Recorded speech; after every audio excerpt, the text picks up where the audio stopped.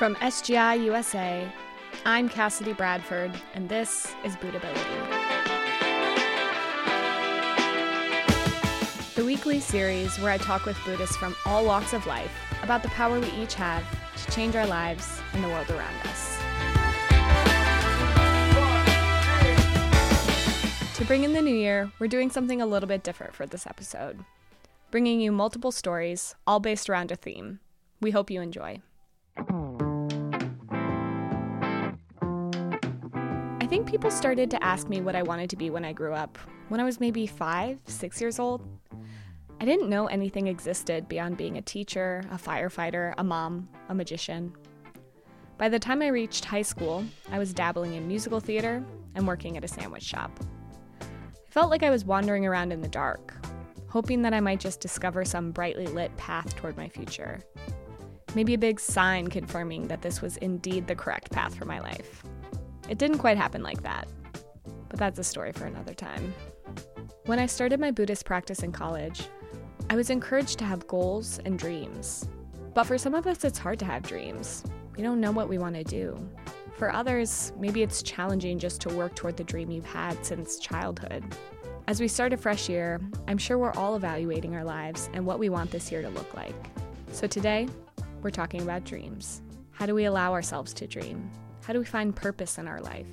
And if we have a dream, how on earth do we follow it? You're going to hear from 2 young Buddhists, one who learned how to open herself up to possibilities, and another who found deeper meaning in his dreams. To remind myself of what it's like to be early on in discovering or following your dreams, I talked with 4 students. Hey guys, my name is Kyler. My name is Guthrie. I'm Ariana Jaramillo. My name is Samira. I aspire to contribute to the improvement of our planet and explore innovative ways to protect the environment and address climate change. I really aspire to make a positive impact on the lives of people around the world and contribute to a more interconnected and compassionate world. I really want to excel in my career and work towards building sustainable energy with my mechanical engineering degree. I want to be an amazing friend and a compassionate individual. So when it comes to imagining my dream life, I want to be absolutely happy. My goal is to graduate from an MD PhD program and really be able to contribute to science and be the best doctor that I can be. It's a little too early to tell what exactly that is, but that's my overall goal. Dreaming is exciting and daunting. There are endless possibilities. When you're young or your dreams are in their infancy, it can be especially easy to doubt whether they're possible. As a PhD student, I feel like every day is a battle. As much as I try to enjoy my program, I often struggle a lot with believing in my abilities. I have moments where I'm filled with doubts and worries, wondering if I'm doing the right thing or if I am smart enough to accomplish my dream. I'm still unsure about what it is I want to do in life. For a while, I feel I struggled having a dream or trying to figure out what my dream was. When I was younger, I had a lot of limited interests, but I feel those interests were kind of built on fears that I couldn't really do things in life. I asked them how they grapple with uncertainty about their future and capability. So I'll pull out my Living Buddhism and I'll kind of read something encouraging from there. And then another essential thing is really chanting each morning to activate that life force and that courage and compassion. I'll wake up and I'll be like, oh my God, this is the first battle. I have no clarity. I feel tired. I don't even want to chant. But I sit myself in front of the Gonzen and I chant with an open heart. And that allows me to figure out what's most important. How do I want to use the limited time I have? We have everything within us to become happy. It sounds so easy and great to say it, but it's actually challenging to believe that I have everything it takes to reach my dream. Chanting consistently and especially chanting in the morning have helped me to dissipate those doubts and to work on my research with more confidence and optimism. So I guess the difference in my practice as well really came from my positivity, welcoming opportunity, and with courage and conviction really say that, I can do this, because why can't I? Why can't we follow our dreams? But what about those of us who don't have a dream? We don't quite know who we want to be or the kind of life we want to live. For Samantha Collins of St. Paul, Minnesota, it never really occurred to her to have a dream. She lived each moment in the now, focusing on what had to be done each day. As a child, I was very creative, but my job from the age of 5 was school. Even leading up to a new school year, I would get the workbooks for the next grade level and be doing them. I feel like the whole time I was in grade school, I never really understood what it meant to dream because I always felt like there was so much to do in the present. There was really no capacity in my system to even dream big. I really didn't know what I truly wanted in my heart. All she knew was that she loved school. So when it came to life after high school, the obvious next step was college. My first semester, I ended up choosing to be a math major, actually, because I was really good at math. And I ended up picking it because it was everybody is reflecting for me how great I am at math. It took maybe a month for my whole system to be you are 0% interested in math. And based on my mental health and also my dad's struggles with mental health, it kind of, for the first time, started to emerge in me this really sincere interest in the brain and in mental health. I just remember this pure fascination kind of was my first insight into maybe a desire I had for a path I wanted. So she declared psychology as her major. With time, she grew fascinated by neuroscience and hard sciences involving the brain. As an education and science person, she had never really considered herself very spiritual. That all changed around the time she was finishing up college. Education was my religion. I felt learning was the most powerful form of transformation and what would lead me to happiness. And senior year of college, my dad passed away.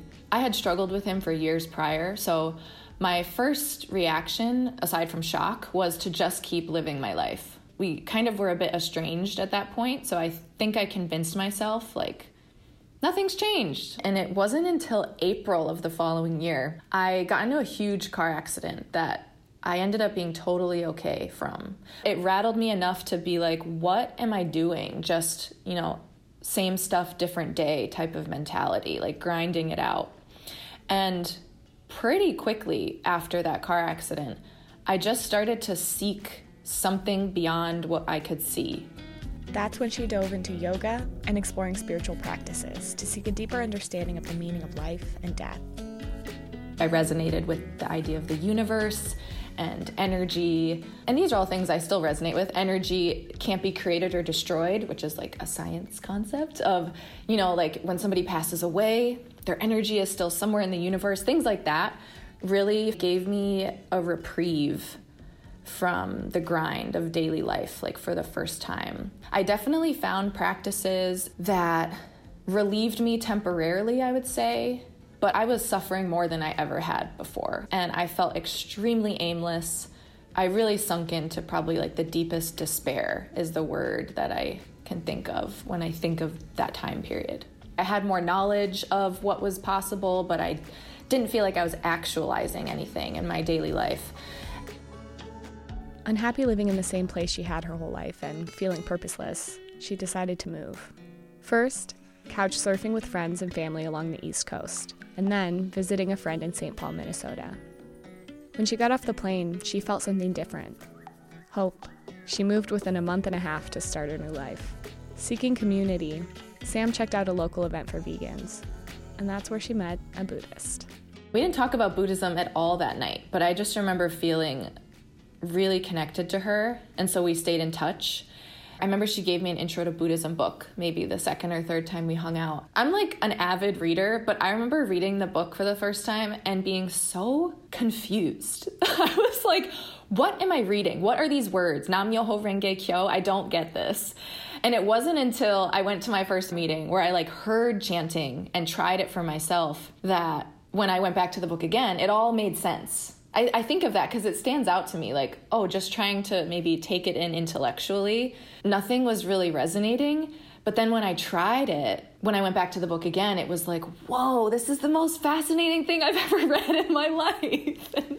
I remember first going into the center and hearing chanting. I even asked somebody in the front area, I was is that real people chanting? Like, it sounded so powerful. I thought it was a recording. And when I went into the room, I just remember, like, my brain was like, I don't know what's going on, but something really deep in my life felt like, this is significant. Try this. Just try it. And then when I was told, there's this one phrase you can chant, this very tangible, I had never been handed something so tangible to do when it came to spirituality. It always felt like all of these elusive, multi-step things to do. I just remember being like, I'm gonna try this. I have nothing to lose. It's very tangible. I dove right in to chanting from that day. She noticed that her anxiety had started to lessen, and slowly, she started to feel hope. For Samantha, that alone was enough for her to determine that this was the spiritual practice for her. As she started to get her head a bit above water, she decided to chant about her career. After college, she had felt pretty directionless and burnt out. It felt like I had been working my butt off for 20 years, or however old I was, and here I was being asked, like, and what are you going to do to keep grinding? What are you going to do to keep, like, working yourself to the bone? And I just remember being exhausted with, like, the next step. As she explored spirituality after college, she found a form of bodywork that blended her love of neuroscience and the healing arts. It felt like, this might be it. So after finishing massage therapy school, she started to work in the field. When she encountered Buddhism, she had been working in different clinics and decided that she wanted to open up her own practice. As she chanted about it, she realized something. I think I had blinders on of, like, this is it. This is, like, the first time I felt locked into something. This must be it. And kind of using my own mental strategies to, like, make it happen, so to speak. And I remember it was the end of 2019. I just had this intuition, like, even if I got to the place where I had a full-time practice and was working with clients constantly and my bills were paid, I don't actually think my heart would be fulfilled. And it was around that time that I talked to many Buddhist friends around this idea of fulfillment. I always thought about a career is something that you're interested in and makes you money. Like, I think I only thought of it through that lens. And it wasn't until this realization that I was like, no, it's the fulfillment part. Like, what does that even mean? Samantha decided to quit her job. She was still holding on to the idea of being her own boss, but through chanting about her next steps, started to see a different path open up. This felt like my wisdom and clarity from my practice finally coming through, like breaking through my really stubborn ego, being like, maybe you're meant to just get a job and gain experience. And that was hard for me to kind of swallow because I wanted to feel like, no, I'm ready. I'm ready to own my own business. I'm ready to, like, make a lot of money and just, like, do it. But something in my life just really could feel like I was missing connections. I was missing experience. So at the beginning of 2021, I started for the first time in years, like, the whole resume process, and which I swore I'd never do. I was like, I never want to make a resume ever. Throughout her adult life, she had dedicated herself to a field that didn't fit into the conventional business world. Her insecurities hit hard when she started her job search, wondering how she would connect her experience to an office job. I was learning how to use my Buddhist practice in a more tangible way for the first time. I would set goals, but they weren't specific. I had always heard of people writing out a list of everything they wanted in a job. And for the first time, I was like, maybe I'll try that. And I started really chanting about the qualities I wanted in the job. Like, I knew that I wanted to learn constantly. I knew that I wanted to be around people. It was also like a salary minimum that I wanted. Very specific things, which felt super scary to write down for some reason. Maybe just the fear of not getting it. But, it was this really tangible process of writing down my clear desires that I think really put me on the path to use my practice in a way I've never used it before. Like, really face all of those parts of me that don't believe in myself, that don't believe I could have a job I really wanted, that didn't believe I deserved to have a job that I loved or that fulfilled me. As Buddhists, we can directly challenge the inner voice that says we're incapable. We do it by chanting Nam-myoho Renge Kyo. That one action is us declaring that our lives are valuable. We're praising the Buddha nature in our lives. As Samantha wrote down specific goals and chanted about them, she faced her doubt head on. challenging herself to believe that it was possible. She applied to jobs from February to May without hearing a thing. But each day, she continued to chant and battle her doubts. I remember thinking, is anybody even seeing my applications? Like, are they just going into the cloud? I don't know.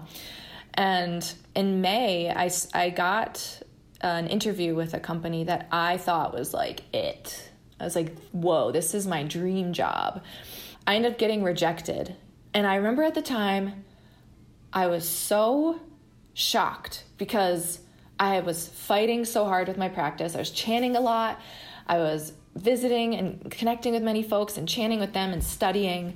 So I think there was like my arrogance a little bit. I have that tendency. My arrogance was like, I'm doing all the right things, so of course I'm going to get this job. And that was such a turning point for me in my practice because it really taught me this new level of what it means to not give up. The attitude to never give up is central to Buddhism. The 13th century Buddhist reformer Nichiren Daishonin often spoke about victory in Buddhism. In a letter to one of his lay disciples, he wrote, "Buddhism primarily concerns itself with victory or defeat." But what does winning mean in Buddhism? It's not just about achieving an end goal. Winning in Buddhism is about not being defeated. Buddhist philosopher Daisaku Ikeda says, "If Buddhism is about winning, how do we win? It is with our hearts, our minds." The reason the Daishonin emphasizes that Buddhism is about winning is to drive home the importance of having the inner strength and fortitude to stand up to every obstacle and difficulty that arises in life. If we are faint-hearted and timid, we cannot win over negative functions in our own life or society. It brought up all these feelings of, oh, I'm not as good as I think I am.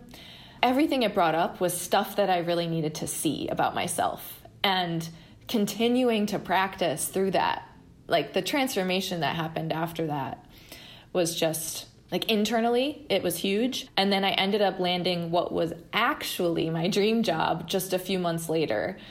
And sometimes you don't get this hindsight reflection, but I ended up learning that the company I thought I really wanted, I learned all this really bizarre stuff about the company and again, you don't always get that, like the satisfaction, but I remember having such gratitude when I learned about it that I didn't get that job. I'm grateful that it took such a long time because my prayer really whittled down to the fundamentals of how do I want to feel in my job? How do I want to show up in this job? And it eventually got to this place where my prayer was, I never want to be bored. I want to talk all day long. Like I want to communicate and expand my capacity to know how to talk to people. She enjoyed this job for a few years. It really did check off everything on her list. Through the job and her Buddhist practice, she started to see herself more clearly. When we chant, we open up our Buddha eyes to our life. We gain clarity about our life. You know, looking back, this is where my life had to bring me because I just was I couldn't see my life clearly, but I was getting there. So these were the qualities that I knew I wanted in my next job or in my career. I really wanted to be challenged. I had always felt a little intimidated by challenge up to that point, I think because I felt really incapable. But because of my experience and because of that job, my prayer started to be really deeply about, I want to be challenged. Right as she turned her sights toward next steps, she was asked to volunteer for a summer conference for elementary and middle school-aged kids. Beyond being a summer camp counselor, she had never really seen herself as someone who loves kids. It's not that she didn't like them, but when she was asked to volunteer, she definitely scratched her head. She knew, though, that because she had been challenging herself in her Buddhist practice, this opportunity was somehow a response to her prayers. I went showing up really intimidated. All my suffering kind of came out because I just felt so incapable of supporting these young people, like supporting our future. And I ended up having the time of my life where like by the end, I was like, oh my gosh, I want to do this again. Like, this is amazing. Something just really cracked open in my life around like what it means to be childlike and to play. And I really, intellectually I understood like supporting kids is supporting the future, but I think my life really felt it for the first time going to that conference. One of the things I heard at the conference was to challenge something. Doesn't even matter what, just pick something and challenge it. So I remember coming back home and having that like really simple but profound guidance in my heart. and kind of felt like some pressure was released. I was like, you know what? I'm just going to take action in whatever direction. I'm just going to take it and trust my life. Then an idea popped into her head. Substitute teaching. A friend had casually mentioned to her, and she thought, maybe that's something I could do for money. Since leaving the conference, she knew she wanted to somehow support the future by supporting kids. It felt like perfect, like a little sprinkling of supporting young minds. It was this very leisurely idea, and then I just started the process casually while applying to other jobs and things like that. Still really going like all out with like Buddhist activities and chanting. After a few weeks of applying for sub positions, she was invited to interview at a charter school. It was in this interview that I felt like my environment was finally reflecting where I was meant to be. Because after our dialogue and him like asking me questions, he looked at me and was like, I've been doing this a long time and I know an educator when I see one. And I was just like, oh my gosh, like this is crazy. Like finally somebody really saw the depths of my life and saw that I could do this. It turns out, in Minnesota, charter schools can help new teachers with licensing, so she wouldn't need to go back to school to become a full-time teacher. She started to casually search for full-time roles and found a school with a mission and values that resonated. She opened the application, added her contact info. Tired from the day, though, she decided she'd fill out the rest tomorrow. Very next day, the principal of that school calls me, and this was beginning of August. We talk a lot about chanting puts you in rhythm with the universe. Like the timing of this, schools were ferociously looking to fill vacant teacher positions. And I didn't think about that. I was just like, doing my life, like taking action. And long story short, this principal invited me in for an interview that next day, even though what I was essentially saying to this man was, I have no experience on paper, but here's why I'm qualified to take on this challenge. And that my answers really were rooted in Buddhist philosophy around like supporting humanity and treasuring the person in front of you and supporting the future. Reflecting about all those times I felt so incapable of getting a job. Here I was at an interview without much experience, but I had life experience that made me feel very confident, like I can do this. She learned they had an open middle school science teacher role, and she lit up. I mean, science that's what I went to school for. Like that is what I'm so fascinated by. So he like took me around the school, answered a bunch of my questions, and I left feeling like, oh my gosh, I really want this job. And I put my whole life into that application and into the cover letter. All the years of confidence that I like cultivated felt like it just poured out into this cover letter. And even still, I was having some nightmares around like standing in front of a middle school class. I was like, they're gonna hurt my feelings. Like it's gonna be so scary. This all happened so fast, but I was battling deep fear as well. You know, even though something deep in my life knew I could do it, there also was that lesser self part of me that was terrified. And almost to the point where I was like, you can't do this. It's too scary. It's too much. Although she was afraid, through her years of Buddhist practice, she had come to master the internal battle required to challenge ourselves. This battle with our lesser self, the self that's only focused on personal concerns, is what we call human revolution. In the book, The Wisdom for Creating Happiness and Peace, Daisaku Ikeda described human revolution as a revolution in our actions and behavior. It means to purposefully engage in behavior that is grounded in compassion, in actions that break free from the cycle of the 6 paths and bring us to the world of Bodhisattva and Buddhas. This can look like a student who maybe is only focused on school and enjoying themselves, but then decides to expand their concern to others, to society, and take action. Or maybe the moment when you think, I just want to go to bed instead of brushing my teeth and washing my face. But instead of giving in, you walk to the bathroom instead of your bed. These moments, even if only a determination to make a change, is human revolution. Ikeda goes on to say, human revolution is opening our eyes wide and looking beyond our ordinary concerns, striving for and dedicating your actions to something higher, deeper, and broader. In our Buddhist community, we often speak about winning over our lesser selves. This looks like chanting in the morning and evening to bring out the best part of ourselves, to beat out the things that lead us to suffering. This is the kind of challenge that Samantha had spent years waging, strengthening her ability day to day to win over her lesser self. The joy I've experienced after challenging myself in my Buddhist practice is comparable to nothing. So I feel like having that experience again and again and again, when it came to this, I feel like knowing that it felt so challenging and that it was going to be so challenging, it almost felt like that gave me these like arrows that I was going in the right direction. Instead of, if I was presented with a job and I felt like, oh, I got this, I'm going to rock this, it's in the bag, like there's not going to be a challenge at all. I almost feel like that would have been a sign for me personally that wasn't the right path for me. Within days, she was hired and started almost immediately. It was a whirlwind. My first day was awful. It was so hard. And I actually I took a picture of me like bawling my eyes out. It's almost like something in my life knew, like, you're not going to quit. You're going to find your stride. I took a picture so that someday I could look back and be like, look at how far you've come. And that night I ended up calling a Buddhist friend who she's also in the field of education, so she knows like the ins and outs. But I called her completely sobbing, just being like, I feel like I made a mistake, and it was so painful. And she just really encouraged me. She's like, Samantha, this is why we practice. Like, we face these gut-wrenching emotions and challenges, and because we do, we go back with such strong determination. She's like, it probably feels impossible to go back tomorrow, right? And I was like, yeah. She's like, so how deeply are you going to chant tonight and tomorrow morning? And, she was exactly right. I've had really challenging days where I'm just like empty by the end of it.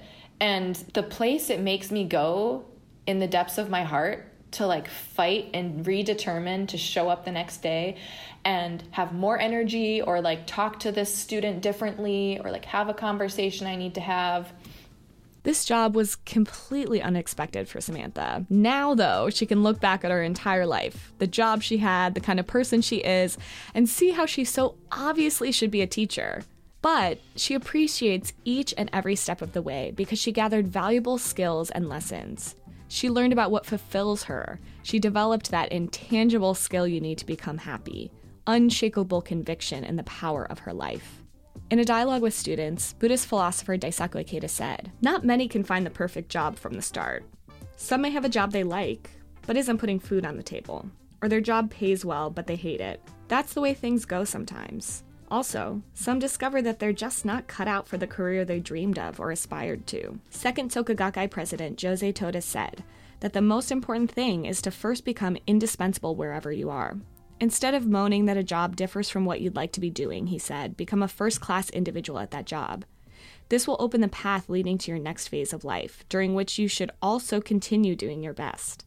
Such continuous efforts are guaranteed to land you a job that you like, that supports your life, and that allows you to contribute to society. Then, when you look back later, you will see how all your past efforts have become precious assets in your ideal field. You will realize that none of your efforts and hardship have been wasted. Mr. Toda taught that this is the great benefit of the mystic law. Hearing Sam's story, I saw myself. When someone looks at each chapter of my life in isolation, they may seem unrelated. Some might seem like an unnecessary detour. But from the perspective of Buddhism, if we exert ourselves in each moment, we'll come to find that everything served an important purpose for the development in our life. With my own windy journey, I've always been fascinated about people who had a clear dream from a young age. That kind of person seemed like a unicorn to me. They must have a perfect and easy life, right? To find out, I spoke with a freelance musician, Grady Tesch of New York City.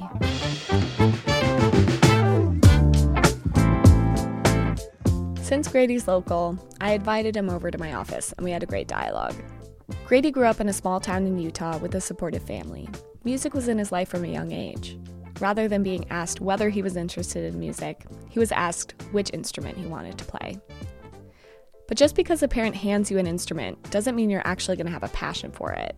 So I was curious to know where he first felt the spark. He was in middle school when his brother brought home some jazz records. When Grady heard one, he fell in love. It felt like there was something in the music that was kind of like elevating. I just had this kind of intuitive sense, like it wasn't just about the notes and it wasn't just about the rhythms and them sounding good or whatever, but that like there was a certain energy that was getting expressed that was like beyond, just the sound. And I just kind of like decided like I wanted to figure out what this was and how to get access to it, or how to live like that. And from that point forward, Grady dedicated himself to music. He wanted to be good at something and wanted to define himself in an age when you're still figuring out your identity. At the time, though, he wasn't dreaming of becoming a full-time musician. I don't know if a dream necessarily, but as much as was like, it just felt the thing that like I loved to do and that I really felt like, I guess at home with. And like I felt like I loved doing it, and it didn't feel easy. I didn't feel like I was the most talented person. I had a desire to excel, but I feel like, many of my peers honestly felt like more able or technical. But I think, in my heart, it just felt like the thing that I loved, and that I kind of just, I guess I made a decision that I needed to, follow my heart, and that if I didn't, that I probably would regret it. There was someone that was close to me in high school who just said to me like, you should do what you love, and try to do it. And I think there's a lot of other... And so that's what Grady did. After applying to a variety of colleges, he landed at New York University. His first year was a roller coaster. So my first semester, I think I was, excited to be in the city, just like partying, going places, At the same time, like I was using Adderall, which at the time was prescribed for me, but like I definitely, was getting to a point where I was like, I essentially felt like I couldn't be myself without using it. If you take enough, you don't really feel like you need to sleep and you don't really feel like you need to eat. And that's definitely where I was feeling. Essentially, like between my first and second semester, I really disliked the feeling of feeling like I needed to take a drug to be myself. So I just kind of like went cold turkey. That compounded on essentially like this kind of almost like manic episode that I was going through of like just like going, I really crashed. And my second semester was like one of the toughest places I've been in my life. I'd always been an outgoing person, but then I suddenly found myself closing off. I found it hard to talk to people. I felt like I started having these crazy mood swings where I didn't know how I would feel moment to moment. And Grady went home for the summer and hadn't planned on returning. He had lost any spirit or joy for life. One day, though, he found an album by the late Wayne Shorter, a jazz musician and an SGI Nichiren Buddhist. There was something in the sound of that album that just gave me hope. And like I could hear in the way that Wayne was playing and the band was reacting, I just kind of heard this like raw, like fighting spirit, I guess, for lack of a better word. And it really gave me it gave me a sense of hope when I listened to it, And it kind of gave me a sense of relief of like, I don't know, like it gave me a sense like there's a way out. I think at that time I was like exploring other things. Like I went to like a Zen Buddhist temple for a few weeks. I was trying to find something that would kind of help my mind calm down. And when I did that, like I felt like I could get kind of in a calm space, but then like once I was out, like I was back into the chaos and, still.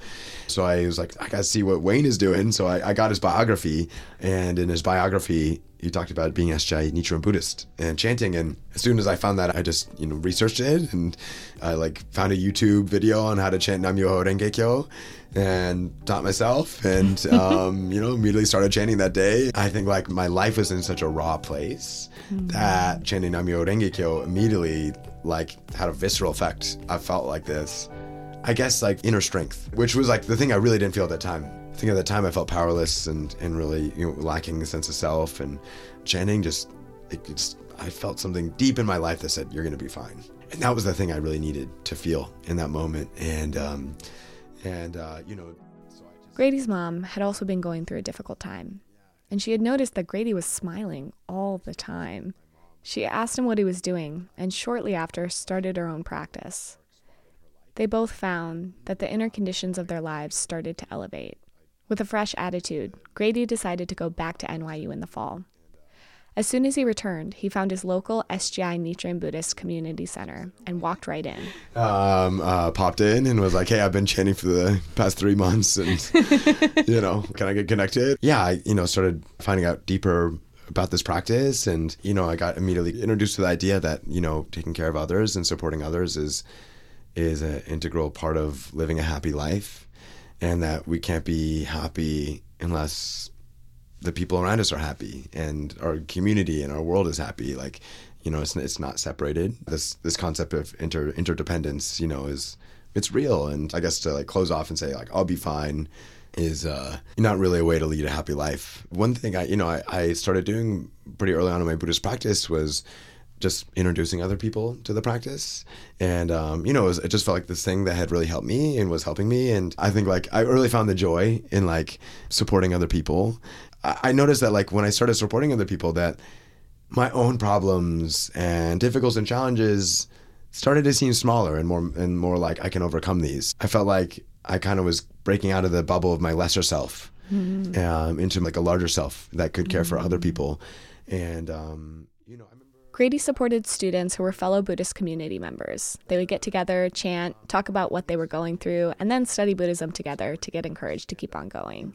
Before that, I was really someone who just, really only cared about my own desires, wants, needs, I think like when I started practicing for others and, supporting others, that I realized that like, just living for yourself is really limited, and that like the treasures that you build from expanding your life to embrace other people is like something that like sticks with you. It's not like I would sacrifice my own personal dreams, goals, but that when I did reach a goal that I had set or, overcome a certain struggle, that like it became so much more meaningful. I could share with others and use it to encourage others. And it wasn't like Sam, Grady was learning how to engage in his human revolution, expanding his life beyond his own immediate concerns. I wondered how this process and Buddhism impacted his musical practice. Grady brought it back to the moment he first heard Wayne Shorter's album. There's the albums that first got me into jazz, like felt like, I had this humanity and this energy of like elevating. And then I think when I heard the Wayne Shorter album, Without a Net, it was like the raw, unfiltered version of that. Like it just felt like it was just such raw creativity and like raw life condition, like just raw life, like, and not in a way of like raw, like emotional, like, oh, this happened to me, like not raw, but like powerful, like really this deep creative force. There's just something like, so like it's like not pretty, it's not a bow tie on it, it's not dressed up, but it's like just so real. I don't know, like there's something in it that's like maybe even can't even be put to words, like I felt like when I started practicing Buddhism, I was like, this is what I heard, like this humanity, like this is what I was looking for, like just that humanity that I first heard in the music, that like even more than the notes and rhythms caught my ear. I was always looking for it, but I think I thought I would find it in the notes and rhythms. But as my music practice kept going, I realized it wasn't in the notes and rhythms. Like I was learning those, and those are good. That was language, but that I realized like the notes and rhythms are reflecting my own heart. When I started practicing Buddhism, I was like, I touched on that source of the heart and the humanity. And, although I'm definitely not a musician, as I listened to Grady, I knew exactly what he was talking about because I've experienced it myself when I chant. Writing about this, Daisaku Ikeda says, "Our bodies are a microcosm of the universe. Not only are they made of the same matter as the universe, but they also follow the same process of generation and disintegration, the same rhythm of life and death that pervades the cosmos. All physical laws, such as gravity and the conservation of energy, also affect and operate in the microcosm of each living entity." He goes on to say that when we chant Nam-myoho Renge Kyo, the microcosm of our individual lives harmonizes seamlessly with the macrocosm of the universe. It is a sublime ceremony, an action through which we fully open the storehouse of treasures within. We can thereby tap into the wellspring of life force in the depths of our own beings.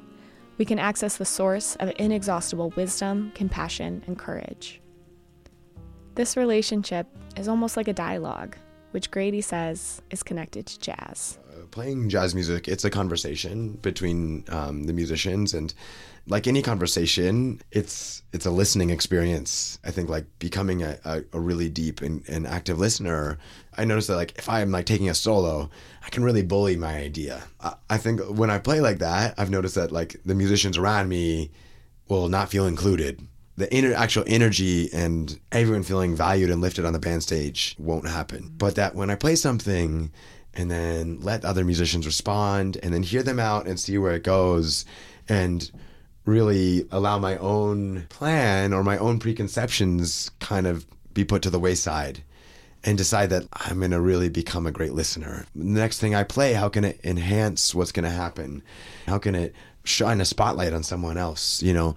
And I think that's something I really learned from Buddhism. One thing that's really impacted me is reading dialogues that Daisaku Ikeda has had with great thinkers, and he shows just genuine curiosity and generosity in conversation, you know, that he's willing to take conversations to places that aren't just necessarily in his wheelhouse or in his range, but like this kind of like spontaneity and journey that those dialogues take are so exciting. Yeah, I've been so inspired by his example of dialogue and his spirit to like treasure and like find that thing in a person that is so amazing and shine a light on them. His dialogues have had such a feeling of mutual encouragement. I try to take that on stage as well, that as musicians on stage, we're trying to encourage each other, and then we're trying to encourage an audience too. I wondered what his music might have been like without Buddhism. It was hard for him to say, so he reflected on what it was like before he encountered Buddhism. I felt like it was maybe more self-centered, you know. I think I had this goal of, let me play the best licks and things that will get applause and that, you know, sound good, and things that will kind of like make me look good, you know.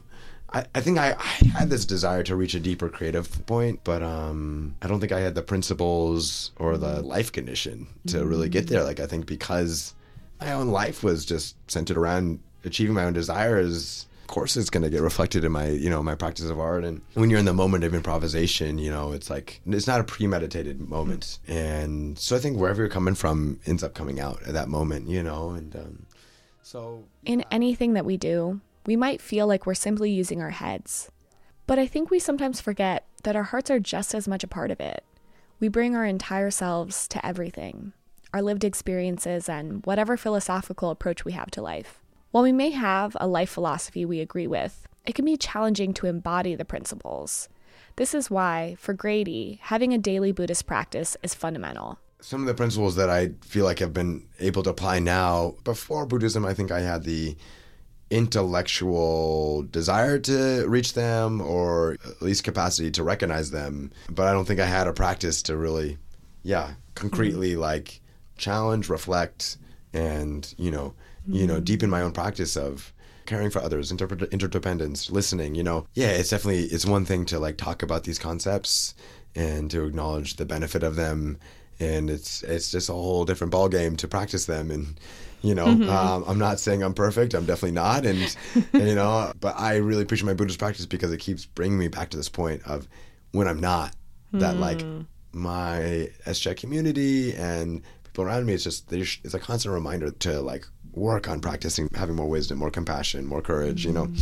And although Grady had experienced great things since starting his practice, we know that we don't just stop having problems because we practice Buddhism. So yeah, I mean, I graduated, and then I think, you know, my dream was to be a full-time musician doing it, and pretty quickly I was folding t-shirts at Uniqlo, and and like, you know, taught like a bucket drumming class in like the middle of the Bronx. That was like, like a pretty crazy commute. I was like pretty strapped for cash, and like I remember at the homeless shelter, like there would be like school meals for kids, you know, and then kids would take it, and then at the end of the night, if there was stuff left, I would like take like the school lunches home for my own lunch and dinner and stuff. And got pretty acquainted with the public school system lunch menu. So I think, you know, it was rough. And then because of this reality, my dream of being a musician, doing it as my career, as my profession, was like,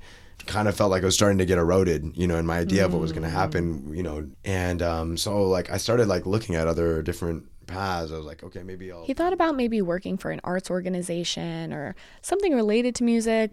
He talked with a Buddhist friend about some more practical paths for his life. The friend warmly said, "It seems like you've given up on your dreams only 3 months out of college." I was like, wow, like actually in my heart, I have given up on my dream. And I think I definitely realized in that moment that a determination has to constantly be refreshed, but it was definitely that became this wake up call of like, wow, okay, let me reassess where my life's at and like, what am I operating on? And I've felt like deep appreciation for my.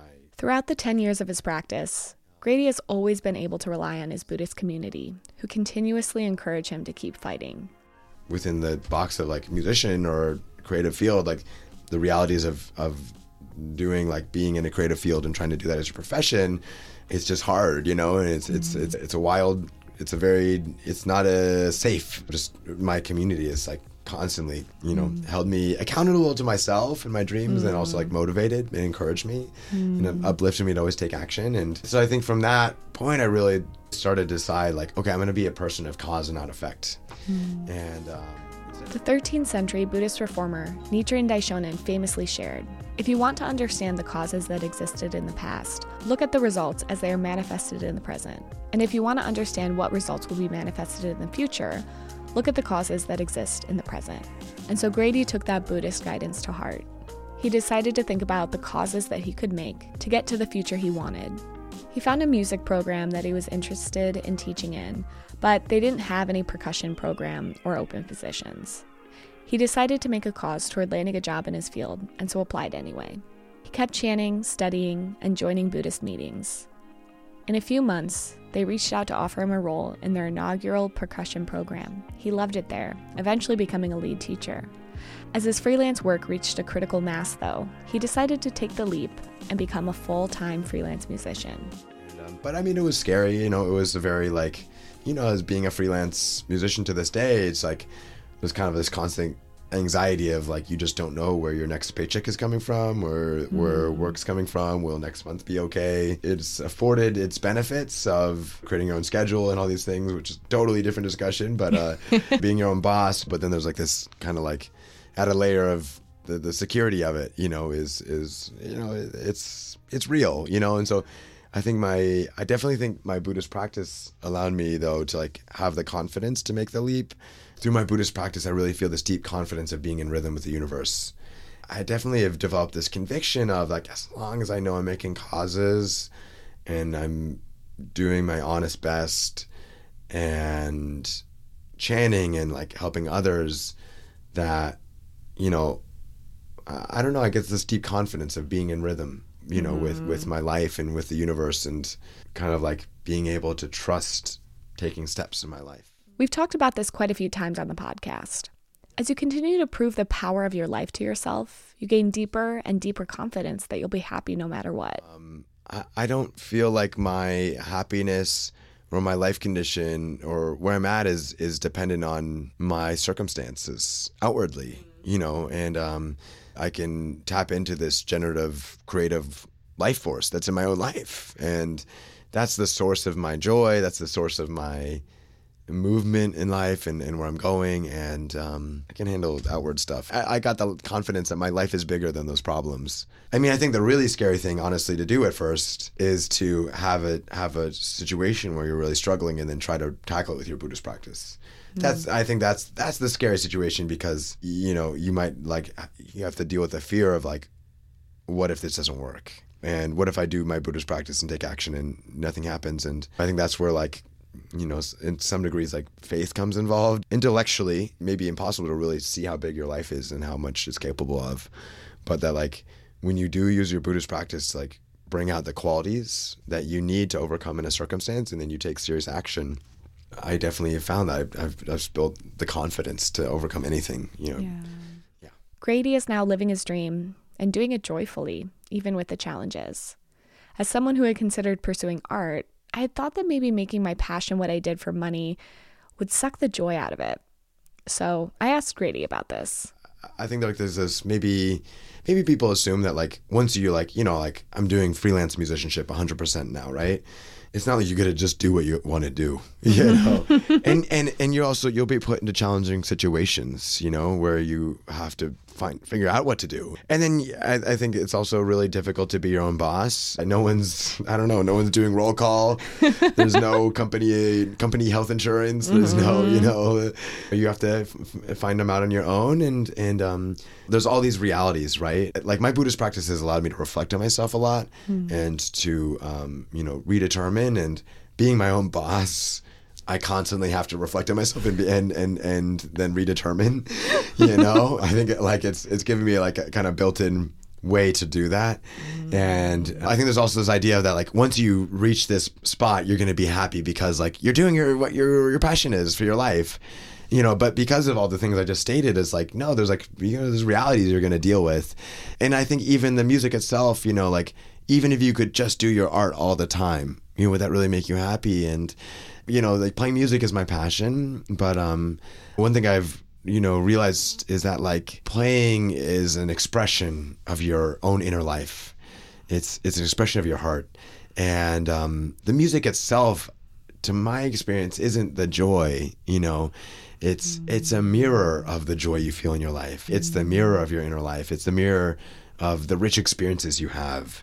And, so the richer and deeper and more solid your own inner life is, the more that your practice, whatever art practice I think you have, will become deeper and more rich and, imbued with like the power of your heart. I feel like I sometimes see friends who are musicians or who like, I think maybe feel like the music itself is the thing that will bring them joy, is the thing that will bring them whatever, a solid way of life or a sense of consistency or something. But my personal experience has always been that like actually it comes from within and then is expressed, without. And sometimes I'd like to think about like my role, or our roles as creative people within the world. It's like, I feel like my role is to encourage, and it's to create something that's going to make another person's life better and, elevate and enhance their own situation. And, that's great music that I've listened to and enjoyed. That's what it's always done for me.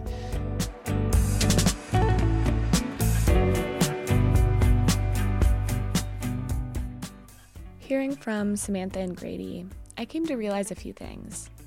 First, the process of figuring out and following your dreams is hard. And maybe that's not a realization, but more of a confirmation. The long and sometimes winding path is critical for us to develop ourselves and become happy. But the long and sometimes winding path is critical for us to develop ourselves and become happy.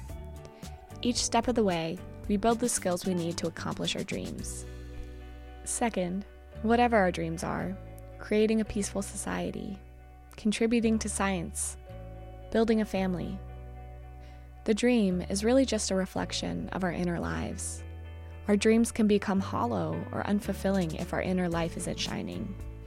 This doesn't mean just being happy, because all life states, emotions, they're all part of being human. But it does mean having a strong life force forged through challenging ourselves. Third, dreams are always evolving. Sam is thinking about where she wants to go next in the world of education. Becoming a teacher has opened a world of possibilities for her, and now she's dreaming bigger than she ever has. Grady wants to take everything he's doing to the next level, like exploring new musical collaborations and headlining festivals. So I hope that wherever you are in your life, you have a dream. And if you've accomplished that dream, I hope you have an even bigger one. And that's all for this week. Happy New Year, everyone.